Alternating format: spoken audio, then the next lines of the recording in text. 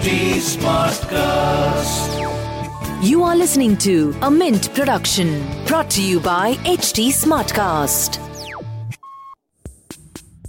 This is Mint Light Morning Shot and I am Shohini Sen. Good morning.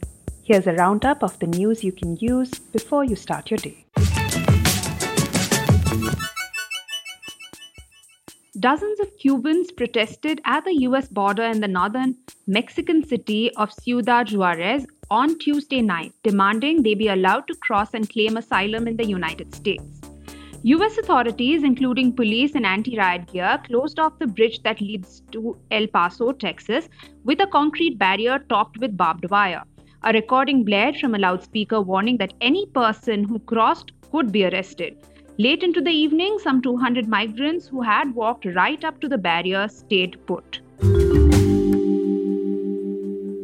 Argentina's Senate has passed a law legalizing abortion, a victory for the women's movement that has been fighting for the right for decades.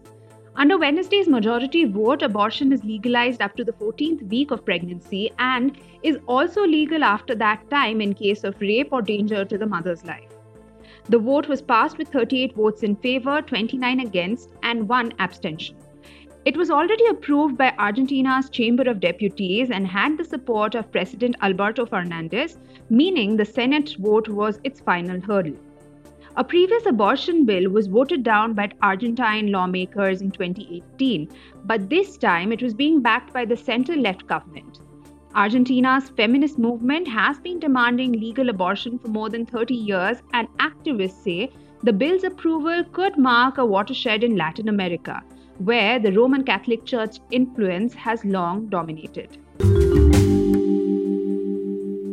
A Chinese court has jailed 10 Hong Kong democracy activists for up to 3 years over a bid to flee the city by speedboat to Taiwan as a crackdown on dissent in the territory intensifies. The group was arrested by the Chinese Coast Guard on August 23rd en route to the self-ruled island, which has quietly opened its door to Hong Kongers seeking sanctuary. The court in the southern city of Shenzhen sentenced Tan Kai-yin to 3 years in jail and Quinn Moon to 2 years for organizing an illegal border crossing. The sentencing follows the imposition of a sweeping new security law in Hong Kong this year that has given the government broad powers to prosecute political dissidents. A number of activists have fled the city, for overseas and political organizations have shuttered their doors as Beijing seeks to keep a lid on things. India's sovereign bond investors are converging on a trade idea for 2021. They are betting that short-term yields would rebound as the central bank soaks up excess cash on signs of an economic recovery, reports Bloomberg. RBL Bank and Quantum Asset Management are among those forecasting that liquidity tightening by the Reserve Bank of India will lead short-end rates to rise faster than the long end. There's growing consensus among traders that the Reserve Bank of India will have to start draining excess cash from the banking system as abundant liquidity crashed short-term rates and threatened to stoke inflation. Nomura expects the central bank to start doing so as early as the second quarter of 2021. However, economic risks remain as India is still the second most affected nation by the coronavirus after the US.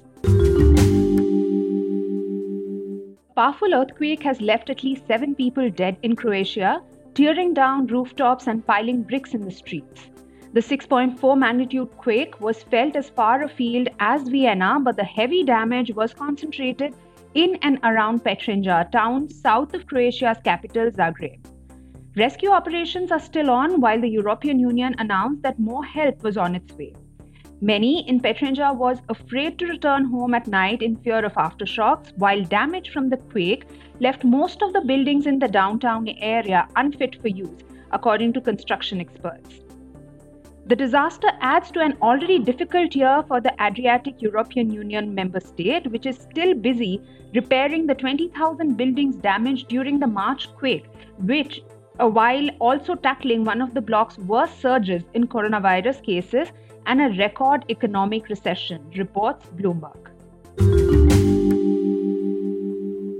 As the year comes to an end, scientists at the Natural History Museum are making big discoveries still. They have identified 503 new species this year, from seaweed from the Falklands and a new species of monkey found on an extinct volcano in Myanmar. The museum's work in 2020 describing species previously unknown to science includes naming new lichens, wasps, barnacles, miniature tarantulas, and a lungless worm salamander, reports The Guardian. Scientists have named nearly 2 million different forms of life on Earth, but there may be far more than 8.7 million species previously estimated, with DNA barcoding techniques revealing hitherto unsuspected diversity in ostensibly similar creatures. The most spectacular discovery of this year was the Popa langur, a new species of monkey that lives on the side of an extinct volcano in Myanmar and was identified using skin and bones that have been in the museum's collection for over 100 years. You are listening to Mint Light Morning Shot with Shohini Sen. You can reach out to me on Twitter at Shohini Sen or on Facebook and Instagram at HT Smartcast. And to listen to more such podcasts, do log on to htsmartcast.com. This was a Mint production brought to you by HT Smartcast. HT Smartcast.